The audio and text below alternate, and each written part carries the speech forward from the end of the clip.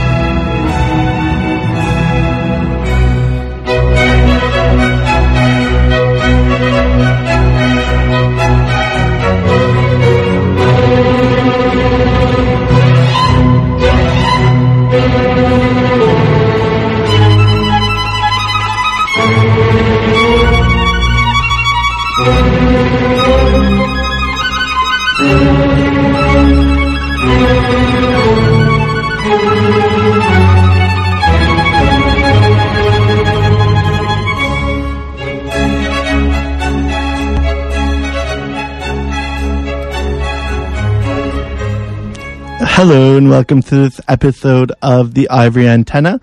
Special episode because we have two special guests today. Joey Coleman from Maclean's will be joining us in a couple of seconds, and Renaud-Philippe Garnard will be joining us later on in the episode. So with me right now over the telephone is Joey Coleman from Macleans.ca. Joey, can you hear me? Yes, I can. Thank you for having me today. Thank you for being here with us today. So Joey Coleman, for our listeners who do not know Joey Coleman, he's a blogger and journalist for Macleans.ca, and he covers their new education section on campus. He holds the most popular blog on education in Canada, and he is known as a controversial figure, to say the least, in Canadian newspapers and universities, and especially with student unions across the country. So Joey Coleman, thank you for joining us. My first question to you today is, how did you start off into journalism and to end up on Maclean's?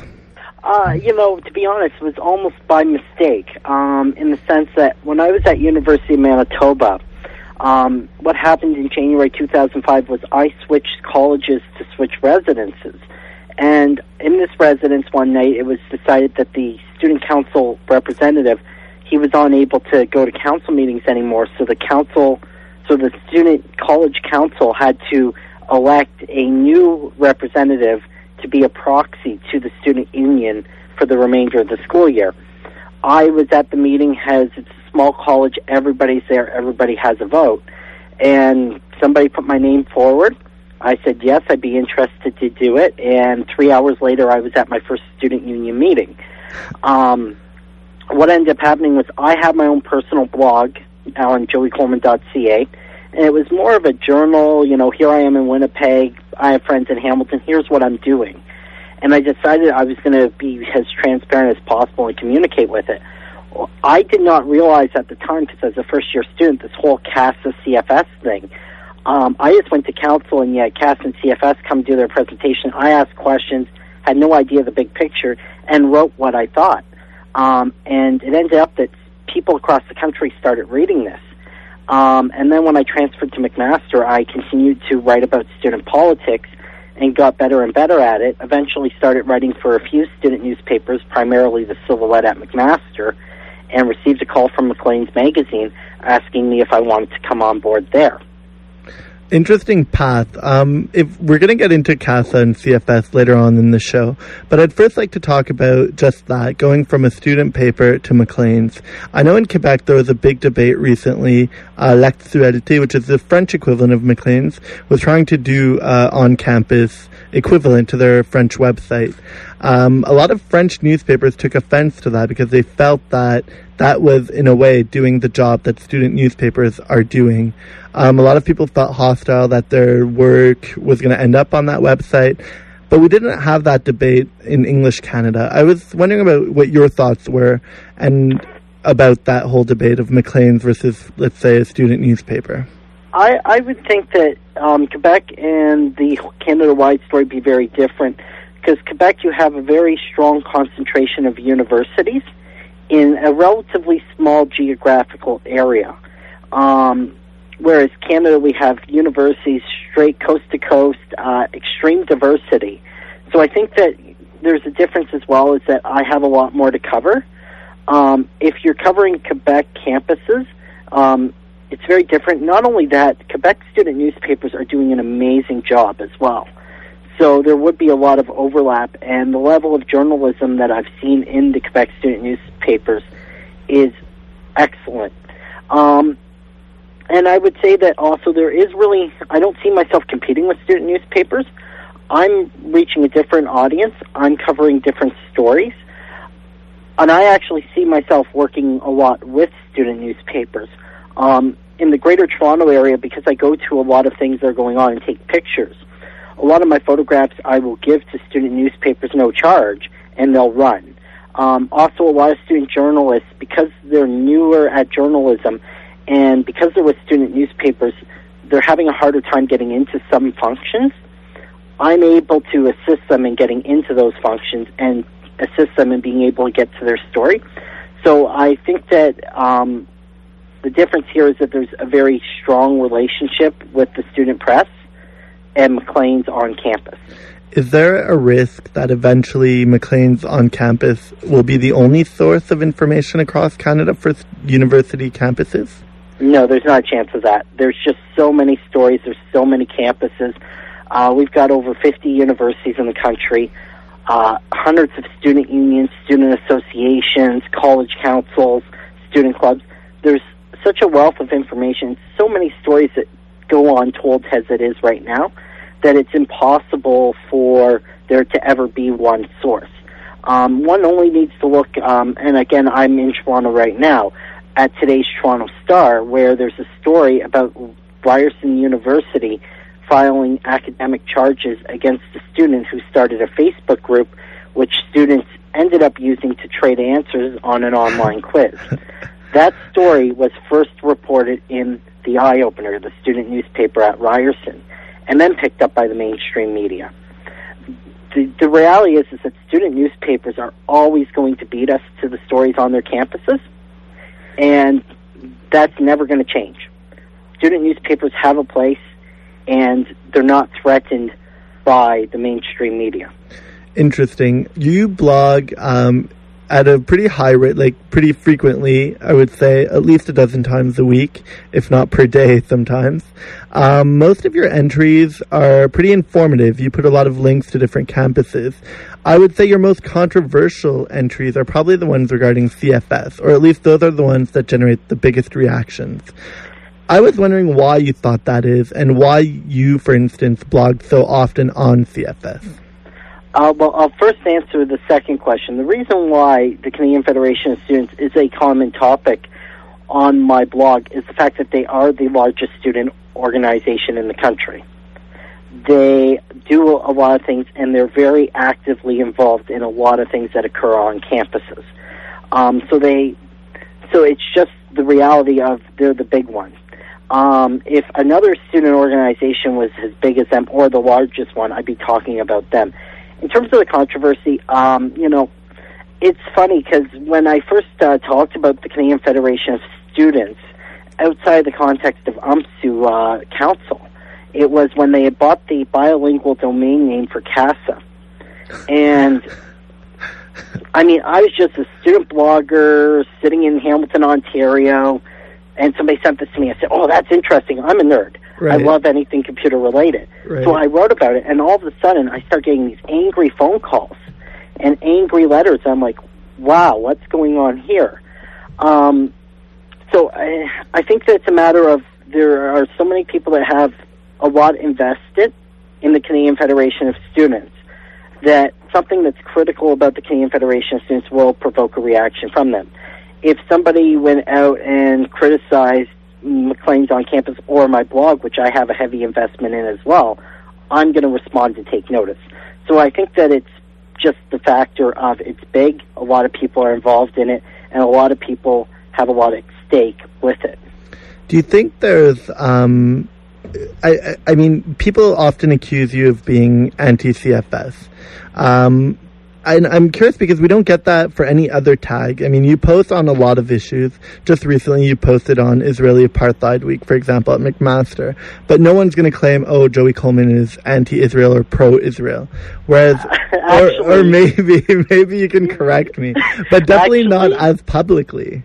Not as publicly, but I got a lot of fan mail, that's what I like to call it, on that topic. And I actually received an email at 6 minutes after midnight last night, which basically accused me of taking the Palestinian side on that issue. Okay. And of course, I was getting emails saying that I was taking the Israeli side on the issue. So, I mean, it's just not as public. Again, CFS is much bigger. There's much more students involved in it. There's much more people who are professionals who their livelihood relies upon it. So it's the stakes are higher and there's much more interest. The whole Israeli apartheid debate at McMaster, actually, I would say that I've got more emails on that single post than any other issue that I've covered. Wow. Interesting. So so let's stick on the blog. Your blog is probably the most popular, or at least from Ottawa, it's definitely the most popular aspect of the Maclean's on-campus website. It's definitely the most consulted at La Rotonde, the French paper here, and probably I would say at the Fulcrum as well. So my question to you is, what do you think the blogging, or how does blogging come into play with student papers today? Well, I believe that blogs enable information to get out quickly. And the one thing that I really like with my blog is that I'm able to say how I feel about things. I'm able to be very clear, here's where I stand. And I actually think it helps my journalism a lot because I often have a feeling when I read articles that the journalist is trying to hide their opinion because they have it and they want it to get through in the article, but they don't want people to see it. And whereas if I have an opinion, I'm able to put it on the blog, keep it there, and when I write my news articles, I'm able to make sure that that bias doesn't come through. And it's a natural thing. A lot of people get into journalism because they want to make the world better. They want to shine lights on things that need to be fixed. I think that really helps. And not only that, students, when they have a student newspaper, they're paying the student newspaper to deliver a service for them. Most of the time when a student newspaper was formed and given its fee, the idea was that it would hold people to account. It would shine light on the things that are important to students. Having a blog enables you to do that and to fulfill that purpose, and then your newspaper becomes more focused upon well-thought-out, reviewed articles. For example, Maclean's is a magazine. The journalists at Maclean's, and when I write for the magazine, I have time to really think about the issue, really research the issue, and really inform the readers in a way that you can't do in a daily newspaper.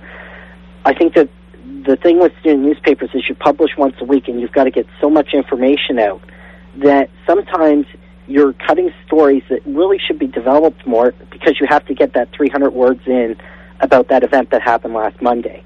If you're able to do that on a blog, you're able to inform the readers better in the newspaper. It increases the quality of the newspaper. So with this new, let's say we're taking blogs into account, it's much more personal. It's much less, let's say, I feel like saying official almost because it's not in print, it's online. You write it quickly usually and as fast as possible to get it out there like you said. But isn't there also a danger, for example, of, let's say, going too far, writing your personal opinion? for example, people take issue when you go, or if you write, like you said, when you're blogging, right, it's your personal opinion. But because it's on Maclean's as this official feel, doesn't that kind of, like, aren't the lines crossing a little bit between what is a blog? Should it be more official? Should it be more serious? Or should it just stay as, unstructured as possible? That's something that's always debated day in and day out, and I always debate when I'm doing a blog post. There have been times where there was something I was going to write on Maclean's, but I felt, it doesn't fit into that feel, and I've moved it over to joeycoleman.ca and put it there. So even I struggle with that question all the time. I personally believe very strongly that my readership is well enough informed and smart enough to realize that this is a blog, this is Joey Coleman's opinion. Now, the fact that I work at Maclean's does give it more credibility than, say, just a random person at WordPress.com. A lot of the time, what you're seeing on the Maclean's website is I'm able to research, I'm able to talk to people who wouldn't talk to me before when I was just a student journalist or a student blogger. So I'm able to be more informed about what's happening behind the scenes. So there is a credibility that's there, not just by the Maclean's name itself, but by the fact that I'm working with Maclean's and I'm able to access government ministers, for example, that a student journalist wouldn't be able to. But you are also correct, there's less officialness with it being in print. I've heard from a source that one senior government politician that I've been asking questions of on a few files basically has taken the opinion within his office that, he's just online, we're not going to worry about it because unless he's in print, it's not a big deal. So you're completely correct, and I'm being very honest that I debate these things all the time, and I've never come to a clear-cut answer myself. I'm going to ask you one last question because we're running out of time. With regards to the University of Ottawa elections, and I'm assuming the elections across the country are pretty similar. Obviously, there are exceptions. But the University of Ottawa has low turnout. And if you look at, for example, the answers that each candidate gives, maybe not as much in this by-election, but definitely in the general elections, most candidates were, pretty much saying the same thing to a different degree. Even on CFS, which is supposed to be a controversial issue, most candidates agree that there should be a referendum, regardless of their position. I was wondering, how do you feel about that? How do you feel about politics at the student level and the voter turnout, which is so low in most universities? I think that there's a disconnect between student politicians and students, and it's not going to be fixed. Students look at these middle-of-the-road statements that are made of basically, I have an opinion, but I'm just going to throw it as a referendum, which is completely legitimate, and I understand the urge to do it, but the stakes aren't there. When the stakes are high, the turnout goes up. One only needs to look at University of Saskatchewan last year, where there was a clear divide between the incumbent candidates and the challengers, and there was also a vote on a UPass. Voter turnout became 43% from their average mid-teens. So if student politicians want to increase voter turnout, they need to be stronger on the issues. They need to have reasons for students to come out, more than I'm going to bring us in a better direction, I'm going to bring more events, I'm going to make us more accountable, I'm going to communicate more. There has to be concrete plans, there has to be a concrete reason to go out and vote. And the more that student politicians communicate with students, the better. Your SFUO blog, for example, is amazing. The readership is across the country. I get people emailing me and going, wow, this is amazing. It's that type of flow of information that's going to interest students more in the elections. I think that the disconnect exists because student politicians are in their offices. They have to be in their offices to work. It's just a reality. I wish I was out on campus more often just talking with people, but I've got to, do my research and do my job at a desk as well. So we all do it, and there's a disconnect. And the more that we communicate, the more that we let students talk and have their opinion, the more interested people are. part of the reason why people read my blog is because there's a sincerity there. I'm not afraid to say what I think, and I'm not afraid to take criticism for what I believe, and to say, this is what I think, this is what you think. And student politicians need to do that if they want to get more interest in what they're doing. Interesting. I'm going to ask you one last yes or no question. Do you feel that, what's your opinion on CFS referendums in universities? Are they fair or not, usually? Just a quick question.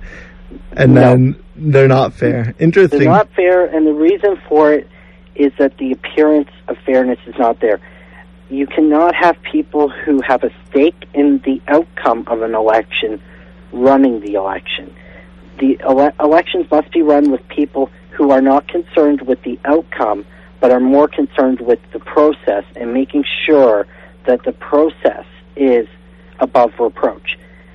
The reality is that as long as you have people who have a stake, who are actively campaigning on a side, running the election, it creates that appearance of conflict of interest, and that damages the credibility of the result. Interesting. Very interesting. Thank you very much, Joey Coleman. That was Joey Coleman from macleans.ca. If you're interested in reading his blog, you can go to macleans.ca/Joey Coleman, and there will be a link on the SFUO blog, sfuo.blogspot.com, to this podcast, so you can listen to it anytime after this show. So after this short break, we will go directly to Renaud-Philippe Garner, and we will be talking about the SFUO by-election, so stay tuned.